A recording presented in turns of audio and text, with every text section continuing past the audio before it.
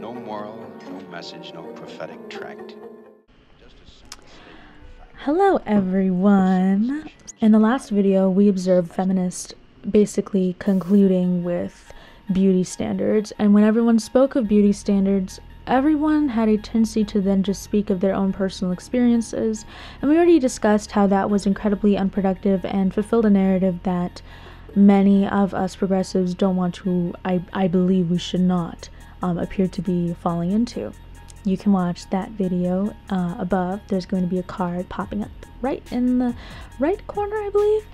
And today we're going to then talk about beauty standards in a manner that is far more inclusive of individuals in consideration of white supremacy, yes, but also just how it impacts people and has been a cultural issue despite how superficial it is.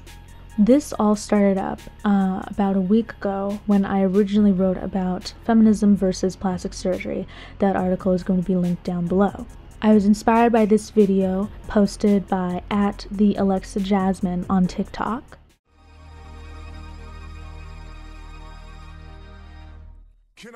Where the caption read, "No, I don't think women starving themselves and reconstructing their faces with makeup and plastic surgery is feminism and female empowerment." I couldn't agree more. I am not here to discourage any viewers from the usage of makeup to enhance one's face, play around with creative expression, and emphasize a person's favorite facial features. My consensus is that had it not been for your socialization, you would have never thought of cutting away at and lifting your face. The same goes for putting stuff in your boobs and butt. Our earliest humans had a lot more important things to think about than whether or not our ass looked good while running from a panther. But today, particularly in first world countries, we have the comfort and space to absorb data that seeps deep into the mind on a constant basis. Every single day, you are being sold to, manipulated. Rarely enough are you simply informed if you're among the lucky few who care to seek out well-developed and critically expressed information. The history of Eurocentric ideals, with a modern and contemporary Western hyperfixation on fixing, quote-unquote, the body, particularly that of the female body, which we will be discussing today. Consider what American social media looks like when you first open a blank slate account. I urge you to try it out. Create a whole new social media account and follow no one. Look at who comes up on the explore section and reels. Small-nosed white woman, small-nosed white woman, small-nosed white woman, small-nosed white woman that got cosmetic surgery, small-nosed white woman that appeals to the black male gaze, and more small-nosed white women.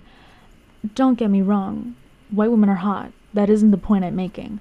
And then, oh, there's an Asian woman, but she's practically paper white with pounds of makeup concealing any possibility of melanin peeking through, even if only a tinge. That is what it looks like to open a blank slate social media account. Because there is no blank slate in this society. We are living in a curated sociological system that favors a certain identity. They are and have been made the ideal for all women for many years. And now, with the age of all telling, there are even women who feel comfortable broadcasting the reality of their artificial likeness to the beauty standard. All of these women are simply victims of their socialization. And you know, at first, this seemed like a great thing, that people wanted to be transparent about their surgeries that they've gotten, as the internet has called for. But this is, in fact, simply an insidious gateway toward the normalization of plastic surgery.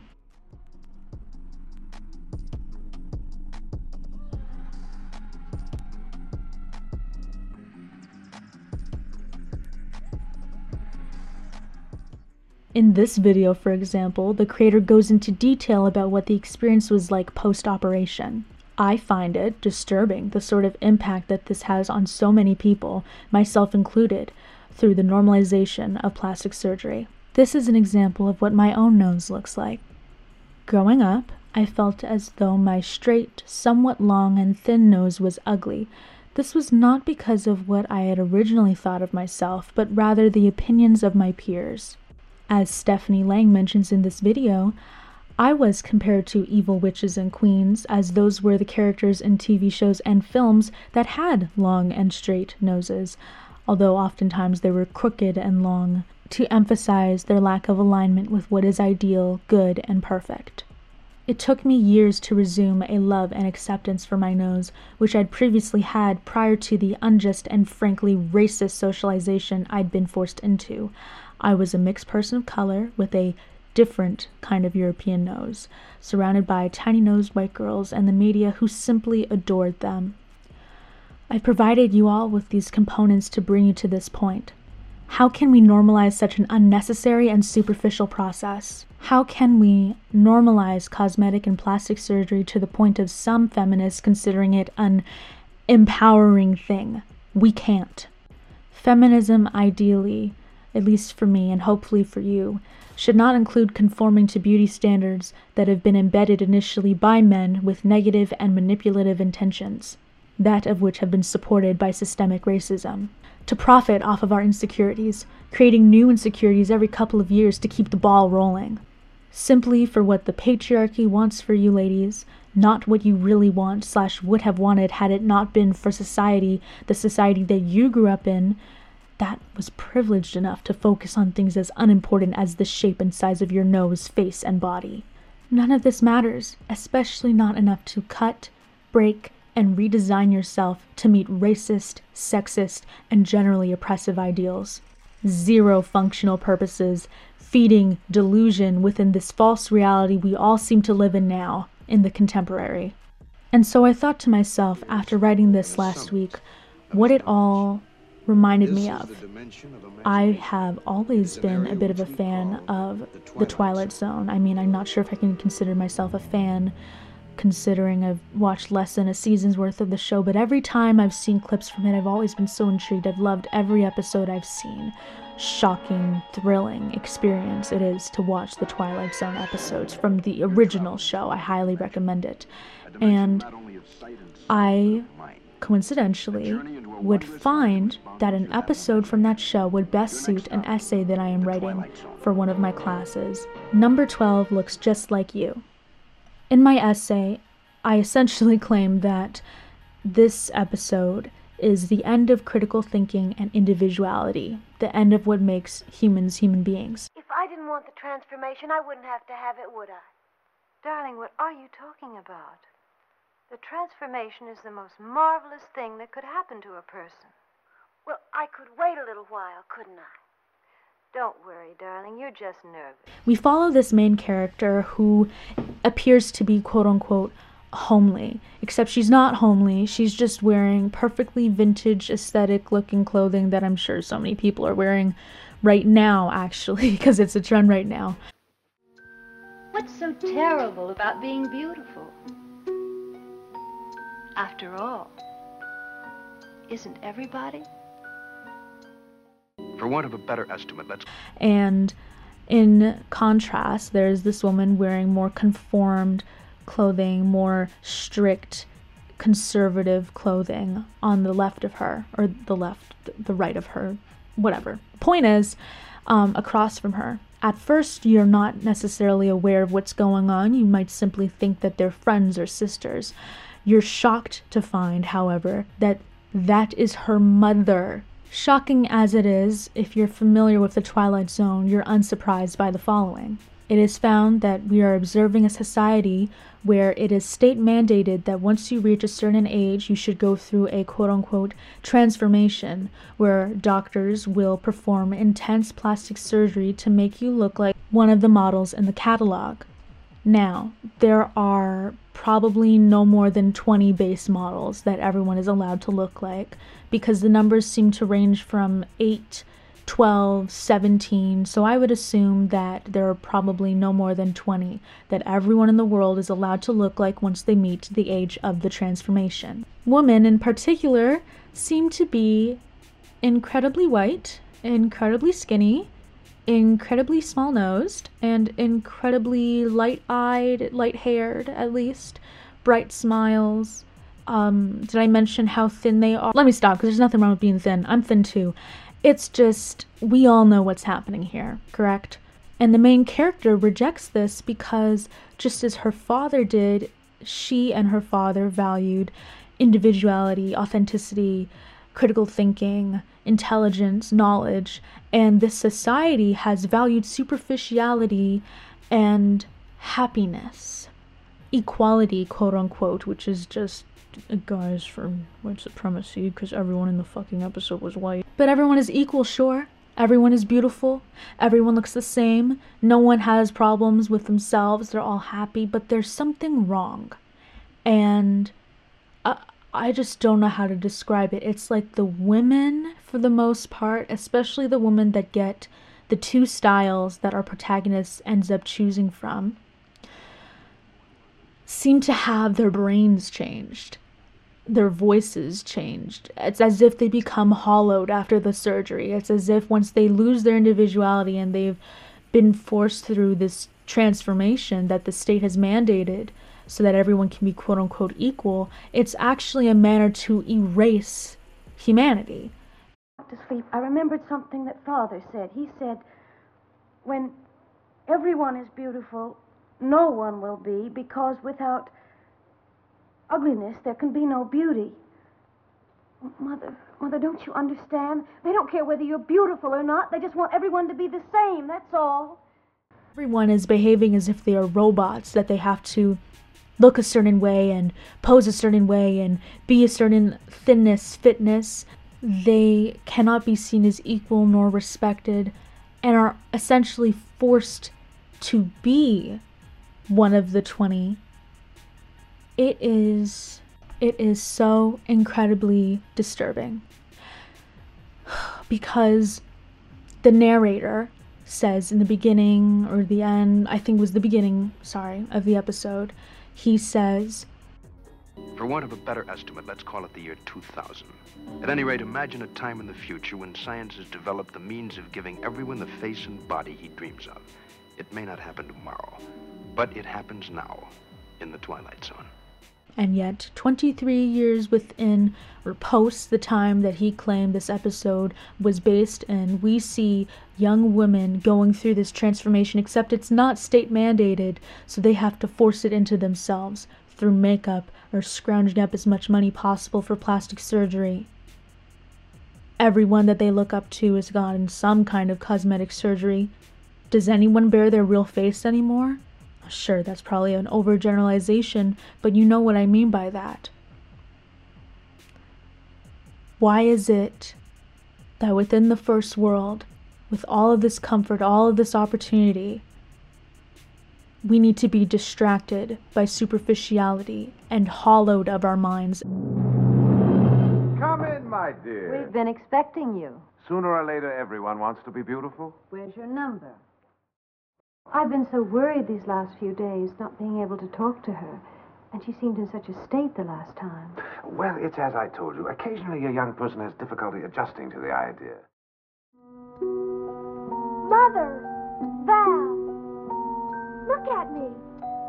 What do you think? You're beautiful, Marilyn. Just beautiful. And the nicest part of all, Val, I look just like you. Portrait of a young lady in love with herself. These and other strange blessings may be waiting in the future, which, after all, is the Twilight Zone. And our personalities. Did you know that Dostoevsky was an epileptic? He was ugly, he was deformed, but he wrote about beauty, about real beauty. These men wrote about life and about the dignity of the individual human spirit and about love. This is enough. We're not going to hurt you, we're only going to help you. These men wrote about life and about the Look at me. What do you think? dignity of the individual. And the nicest part of all, Val, I look just like you. In order to be happy. And just like a like on Instagram or a compliment for being so pretty, just drink a cup of instant smile and move on with your fucking day. What you need is a glass of instant smile. You know what I think? You don't feel very well. What you need is a nice cup of instant smile. I'll see if... I had a cup of instant smile. I don't feel like smiling all the time. Sometimes I want to cry or frown. You need to accept the system. You need to understand the system and still perpetuate it, but you also need to love yourself, and most definitely, you need to be pretty. Hated herself. But the problem with hating yourself is you can't really talk about it. Because at some point recently, the whole world joined a self-help cult and won't shut the fuck up about it. It's not gonna solve all your life problems, but it is gonna solve Kat, battle. you're one of the bravest, most beautiful human beings I have ever seen. That's not true. Yes, it is. I wish I had your confidence. But I don't, feel healthy. Yes, you are. No, seriously, I'm not. Kat, you just have to love yourself. But that's what I'm trying to tell you. I fucking hate myself. Every day you get out of bed, it's an act of courage. That's easy for you to say. You don't have, fucking mental problems. Yes, I do. Why do you think I look like this? Are you kidding? I wish my mental problems made me look like you. Trust me, you don't. Trust me, I do. You're the most beautiful person I've ever fucking seen. Maybe by a white, cis, male, heteronormative standard? Oh my god, are you fucking joking? Just said the fuck Kat, are you fucking serious? It's not you fucking talking, it's the patriarchy! It is me talking! You are not listening! No, society puts things into your mind! Love yourself! Love yourself! Love yourself! Love yourself! Love yourself!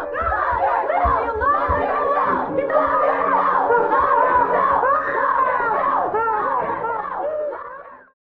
Be positive, be bright, be light.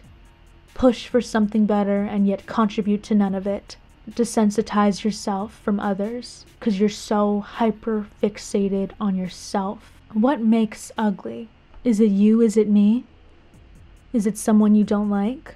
Is it someone you do that turns out to be foul? Is it a society that is bent up and over around whether or not a group of 5 sisters have gotten surgery, a good portion asking at the clinic to look like them by demonstrating images like in a photo book? Is the most beautiful woman in the world in my eyes. Sherry has since gone on to have 3 BBLs, 2 boob jobs, and several facial reconstruction surgeries, all to look more like Kim Kardashian. Heck, you could even argue that the effect that Kim has had on her own younger sisters has been somewhat detrimental. When you look at the very dramatic physical transformations that they have had at such young ages, and in a strange way, it's almost as though Kendall and Kylie in particular are trying to alter their looks to look more like Kim. Could it simply be sisterly love? Or have Kim's little sisters felt the pressure of being in such an aesthetically obsessed family, and as such felt the need to change their looks to better resemble their beautiful